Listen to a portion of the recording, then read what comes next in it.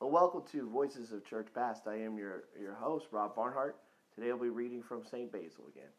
Our opponents, while they thus artfully and perversely encounter our argument, cannot even have recourse to the plea of ignorance. It is obvious that they are annoyed with us for completing the doxology to the only begotten together with the Father, and for not separating the Holy Spirit from the Son. On this account, they style us innovators, revolutionizers, phrase coiners, and every other possible name of insult. But so far am I from being irritated at their abuse, that were it not for the fact that their loss causes me heaviness and continual sorrow, I could almost have said that I was grateful to them for the blasphemy. Still they were agents for providing me with blessing. For blessed are you, it is said, when men shall revile you for my sake. Matthew 5:11. The grounds of their indignation are these.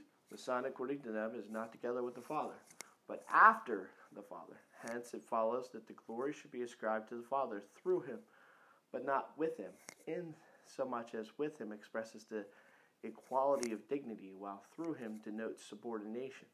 They further assert that the Spirit is not to be ranked among the Father and the Son, but under the Son and with the Father, not coordinated, but subordinated, not conumerated, but subnumerated. With technical terminology of this kind, they pervert the simplicity and alertness of the faith, and thus by in their ingenuity suffer no one else to remain in ignorance. They cut off from themselves the plea that ignorance might demand. Let us first ask them this question. In what sense do they say that the Son is after the Father later in time, or in order, or in dignity? But in time no one is so devoid of sense so as to assert that the Maker of ages holds the second place, when no interval intervenes in the natural conjunction of the Father with the Son.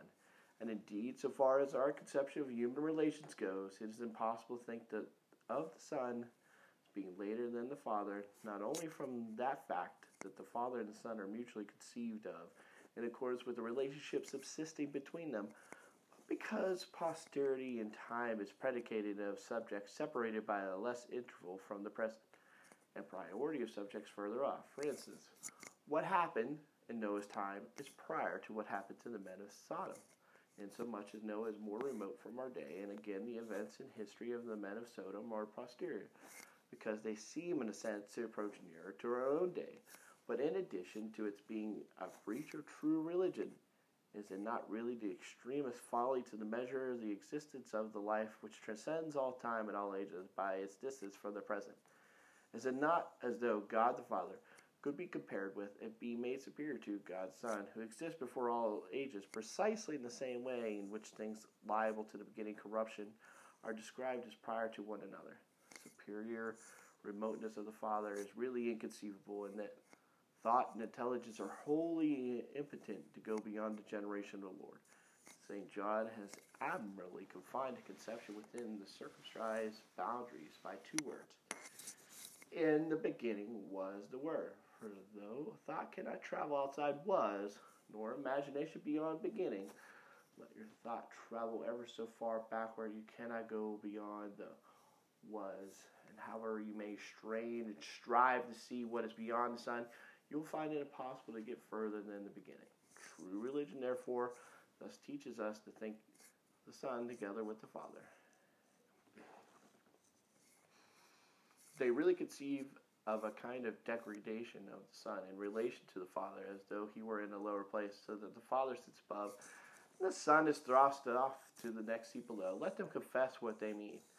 We shall have no more to say. A plain statement of the view will at once expose its absurdity.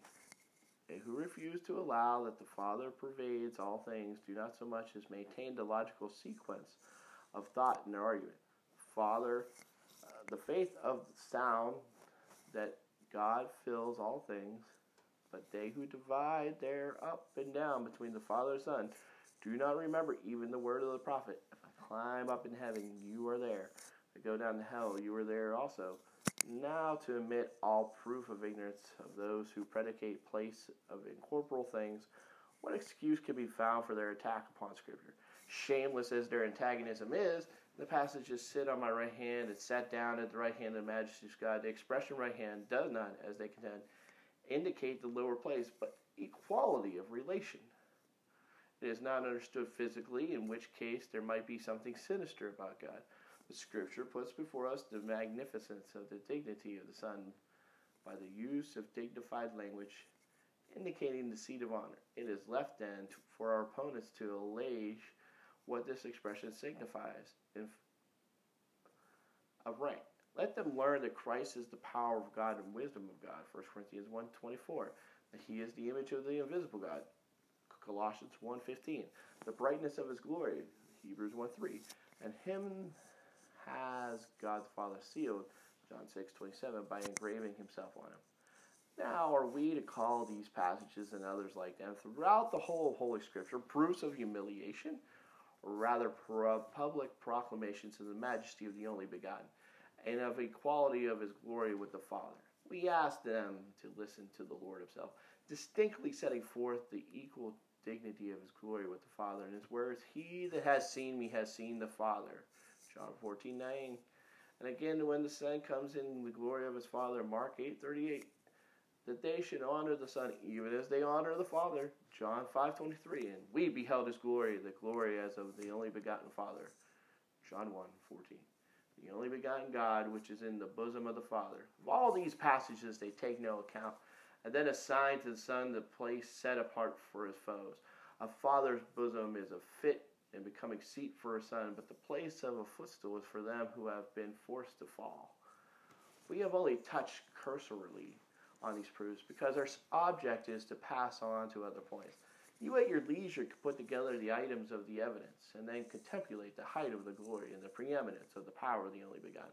However, to the well-disposed hearer, even these are not insignificant, unless the terms right hand and bosom be accepted in a physical and derogatory sense, so as to at once circumscribe God in local limits to an event form, mold, and bodily position, all which are totally distinct from the idea of the absolute and infinite and incorporeal. There is, moreover, the fact that what is derogatory in the idea of it is the same in the case of both the Father and the Son, so that whoever repeats these arguments does not take away the dignity of the Son, but does incur the charge of blaspheming the Father. For whatever audacity a man may be guilty against the Son, he cannot but transfer to the Father. If he assigns to the Father the upper place by way of precedence and asserts that the only begotten Son sits below, he will find that to the creature of his imagination attach all consequent conditions of the body. And if there be imaginations of drunken delusions and frenzied insanity, can it be consistent with true religion for men taught by the Lord himself? He that honors not the Son honors not the Father. To refuse to worship and glorify with the Father him who in nature and glory and in dignity is conjoined with him? What shall we say? What just defense shall we have in the day of the awful universal judgment of all creation, if when the Lord clearly announces that he will come in the glory of his Father? When Stephen beheld Jesus standing at the right hand of God, in Acts 7:55, when Paul testified in the Spirit concerning Christ that he is at the right hand of the Holy Spirit, of God, Romans 8:34, the Father says, sit on my right hand, and when the Holy Spirit bears witness that he has sat down on the right hand of the majesty of God, we attempt to degrade him who shares the honor and the throne from his condition of equality to a lower state. Standing and sitting, I apprehend, indicate the fixity and the entire stability of nature. As Baruch, when he wishes to exhibit the immutability and immovability of the divine mode of existence, says, for you sit forever, and we perish utterly. Moreover, the place on the right hand indicates, in my judgment, equality of honor. Rash, then, is the attempt to deprive the Son of participation in a doxology, as though worthy only to be ranked in the lower place of honor.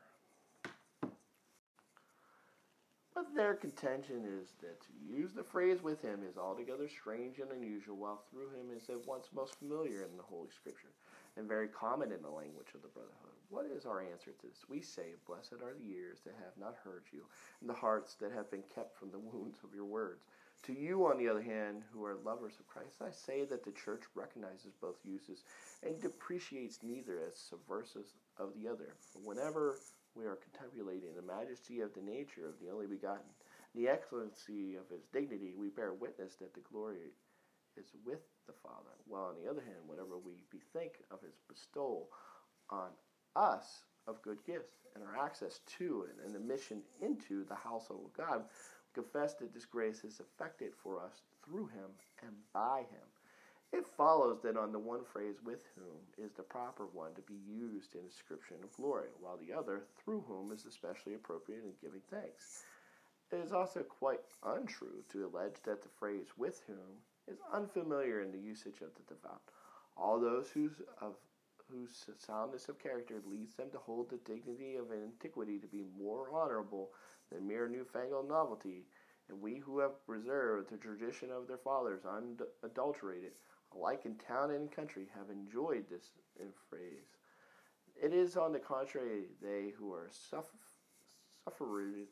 with the familiar and customary, arrogantly assail the old as stale, who welcome innovation, just as in dress your lovers of display always prefer some utter novelty to what is generally worn. So you may even still see that the language of country folk preserves the ancient fashion, while of these are cunning experts in language. The language bears the brand of the new philosophy. What our fathers said, the same say we, that the glory of the Father and of the Son is common. Wherefore we offer the doxology to the Father with the Son. We do not rest only on the fact that such is the tradition of the fathers, for they too followed the sense of Scripture and started with the evidence which, a few sentences back, I deduced from Scripture and laid before you, for the brightness is always thought of with the glory, the image with the archetype, and the Son always and everywhere together with the Father, nor does even the close connection of the names, much less the nature of things, admit separation. When then the apostle thanks God through Jesus Christ, Romans 1:8, and again says that through him we have received grace and apostleship for obedience to the faith among all nations, Romans 1:5, and through him have access unto his grace, wherein we stand and rejoice, Romans 5:2, he set forth the boons conferred to us by the Son. The one time making the grace of the good gifts passed through from the Father to us, and then another bringing us to the Father through himself, for by saying through whom we have received grace and apostleship, Romans 1:5. He declares the supply of the good gifts to proceed from that source, and again in saying through whom we have had access, he sets forth our acceptance of being made of the household of God through Christ. Is then the confession of the grace wrought by him to assert a distraction from his glory? Is it not truer to say that the recital of his benefits is a proper argument for glorifying him? It is on this account that we have not found Scripture describing the Lord to us by one name, or even by such terms alone as are indicative of his Godhead and majesty. At one time, it is used terms descriptive of his nature, for it recognizes the name which is above every name. Philippians 2:9. The name of the Son speaks of true Son, and only begotten God, the power of God and wisdom, 1 Corinthians 1:24. And Word, then again on the account of various manners wherein grace is given to us, which because of the richness of his goodness, according to his manifold, Ephesians 3:10. Wisdom he bestows on them that need. Scripture designates him by innumerable other titles, calling him shepherd, king, physician, bridegroom, way, door, fountain, bread, axe, and rock. And these titles do not set forth his nature, but, as I have remarked, the variety of the effectual working which, out of his tender heartedness to his own creation, according to the peculiar necessity of each, he bestows upon them that need, them that have fled for refuge to his ruling care, and through patient endurance have mended their wayward ways. He calls sheep, and confesses himself to be to them that hear his voice and refuse to give heed to the strange teaching, a shepherd for my sheep. He says, hear my voice, to them that have now reached a higher stage, and stand in need of righteous royalty. He is a king, and in that that through the straight way of his commandments he leads men to good actions. Again, because he safely shuts in all who, through faith in him, he take themselves for shelter to the blessing of the higher wisdom he is a door. So he says by me, if any man enter in, he shall go in and out, and shall find pasture. John 10:9. Again, because to the faithful he is a defense, strong, unshaken, and harder to break than any bulwark, he is a rock.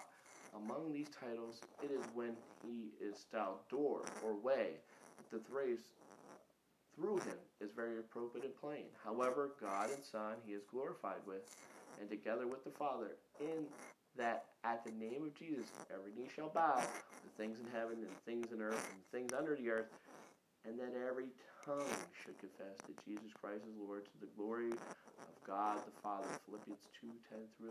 Wherefore we use both terms, expressing by one his own proper dignity, and by the other his grace to us. For through him comes every succor to our soul, and is in accordance with each kind of care that an appropriate title has been devised. So when he presents himself, the blameless soul, not having spot or wrinkle, Ephesians 5:29, like a pure maiden he is called bridegroom, but whenever he receives one in sore plight from the devil's evil strokes, healing it in the heavy infirmity of its sins, he is named physician.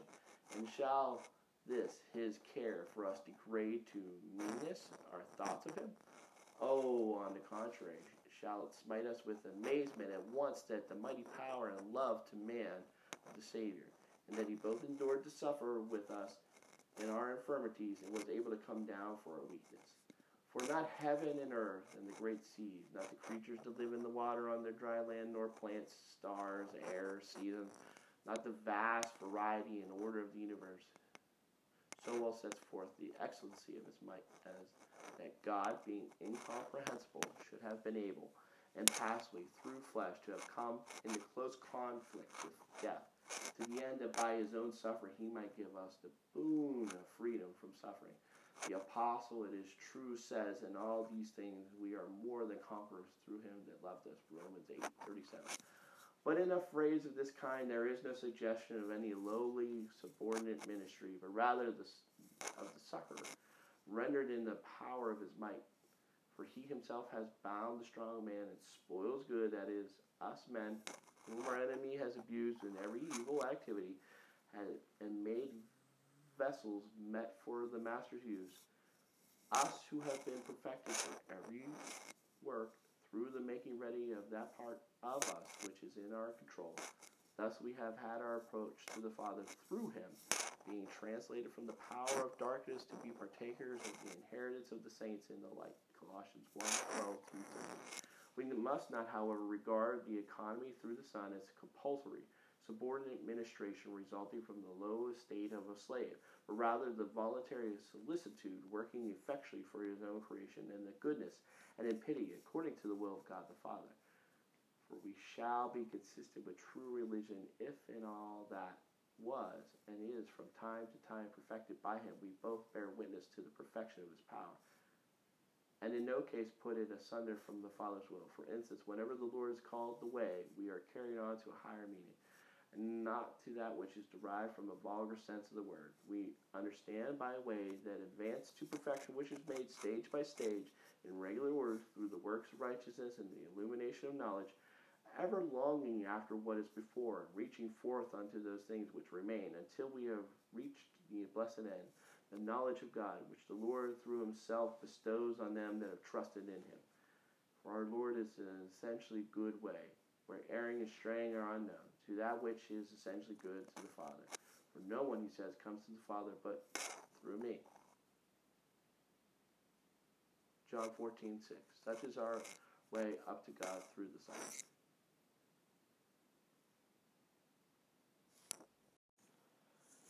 It must follow that we should next, in order to point out the character of the provision of blessings bestowed on us by the Father through him, insomuch as all created nature, both this visible world and all that is conceived of in the mind, cannot hold together without care and providence of God. The Creator Word, the only begotten God, apportioned his mercy according to the measure of the needs of each, distributes mercies various and manifold on the account of the many kinds and characters of the recipients of his bounty, but appropriate to the necessities of individual requirements. Those that are confined in the darkness of ignorance, he enlightens. For this reason, he is true light. Portioning requital in accordance with the desert of deeds, he judges. For this reason, he is righteous judge. For the Father judges no man, but has committed all judgment to the Son. John 5:22. Those that have lapsed from the lofty height of life into sin, he raises from their fall. For this reason, he is the resurrection. John 11:25. Effectually working by the touch of his power and the will of his goodness, he does all things. He shepherds, he enlightens, he nourishes, he heals. He guides, he raises up, and calls into being things that were not. He upholds what has been created. Thus the good things that come from God reach us through the Son, who works in each case with greater speed than speech can utter.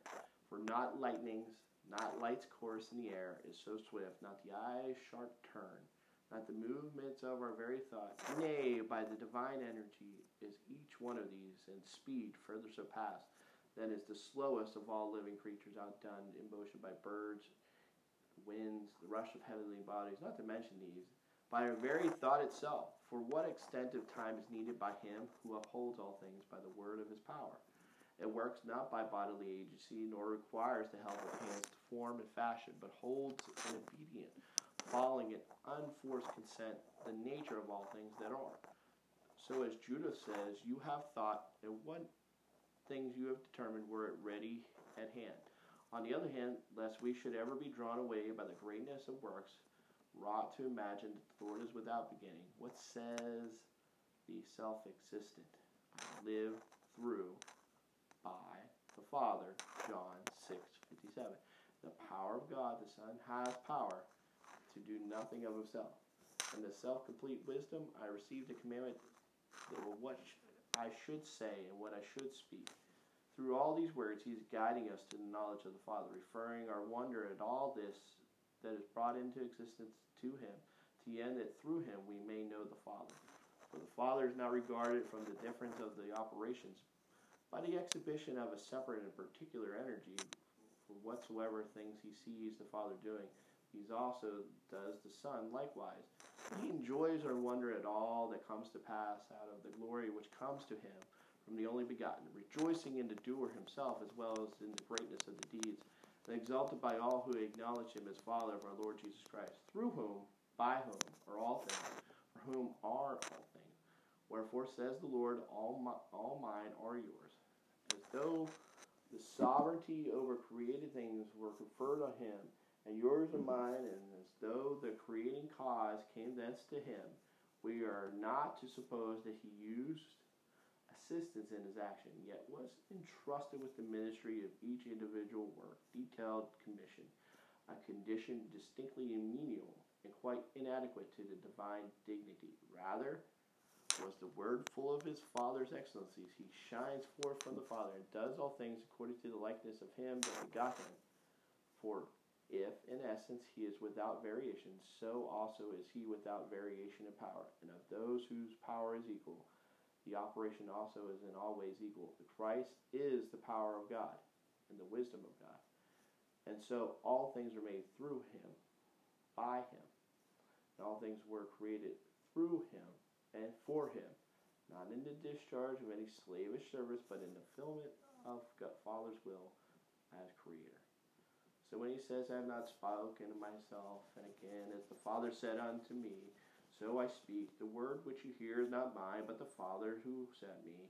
As the Father gave me the command, even so I do. It is not because he lacks deliberate purpose or power of initiation, nor yet because he has to wait for a preconcerted keynote that he employs language of this kind. His object is to make it plain that his own will is connected in a union with the Father.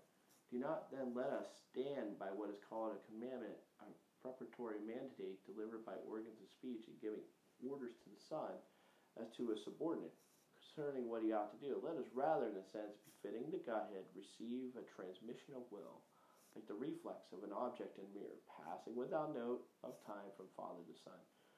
For the Father loves the Son and shows him all things, so that all things that the Father has belong to the Son, not gradually accruing to him little by little, but with him all together and at once. Among men, the workman who has been thoroughly taught his craft, and through long training has sure and established experience in it, is able, in accordance with the scientific methods which now he has in store, to work for the future by himself. And are we to suppose that the wisdom of God, the maker of all creation, he who is eternally perfect, who is wise without a teacher, the power of God, in whom are hid all the treasures of wisdom and knowledge, needs piecemeal instruction to mark out the manner and measure of his operations? I presume that in the vanity of your calculations you mean to open a school. You will make the one take his seat in the teacher's place and the other stand in the scholar's ignorance, gradually learning wisdom and advancing to perfection by lessons given to him bit by bit. Hence, if you have sense to abide what it logically follows, you will find the Son being eternally taught, not yet ever able to reach the end of perfection, insomuch as wisdom of the Father is infinite, and in the end of the infinite is beyond apprehension. It results that whoever refuses to grant that the Son has all things from the beginning will never grant that he will reach perfection. But I am ashamed at the degraded conception to which, by course of the argument, I have been brought down. Let us therefore revert to the loftier themes of our discussion. He that has seen me has seen the Father, is not the express image, nor yet the form, for the divine nature does not admit of combination, but the goodness of the will, which being concurrent with the essence, is beheld as like and equal, or rather the same, in the Father as in the Son. What then is meant by become subject? What by delivered him up for us all? It is meant that the Son has it of the Father, that he works in the goodness on behalf of men. But you must hear too the words, Christ has redeemed us from the curse of the law. And while we were yet sinners, Christ died for us. Give careful heed too to the words of the Lord, and note how whenever he instructs us about the Father, he is in the habit of using terms of personal authority, saying, I will be clean. Peace, be still. But I say unto you, thou dumb and deaf spirit, I charge you. And all other expressions of the same kind, in order that by these we may recognize our Master and Maker, and by the former may be taught the Father of our Master and Creator. Thus on all sides is demonstrated the true doctrine that the fact that the Father creates through the Son neither constitutes the creation of the Father imperfect, nor exhibits the active energy of the Son as feeble, but indicates the unity of the will, so the expression through whom contains a confession of an antecedent cause, and is not adopted in objection to the efficient cause. Well, we're going to leave off there from St. Basil and his argument for the true doctrine of the Church Universal. Thank you so much for listening to Voices of Church Past. I have been your host, Rob Barnhart. May God persevere you steadfast in one true faith given unto the saints everlasting, until we see each other again in the presence of Christ, free from sin and free from death, perfect unity and true worship of our Lord and Savior Jesus Christ. Till then, God bless.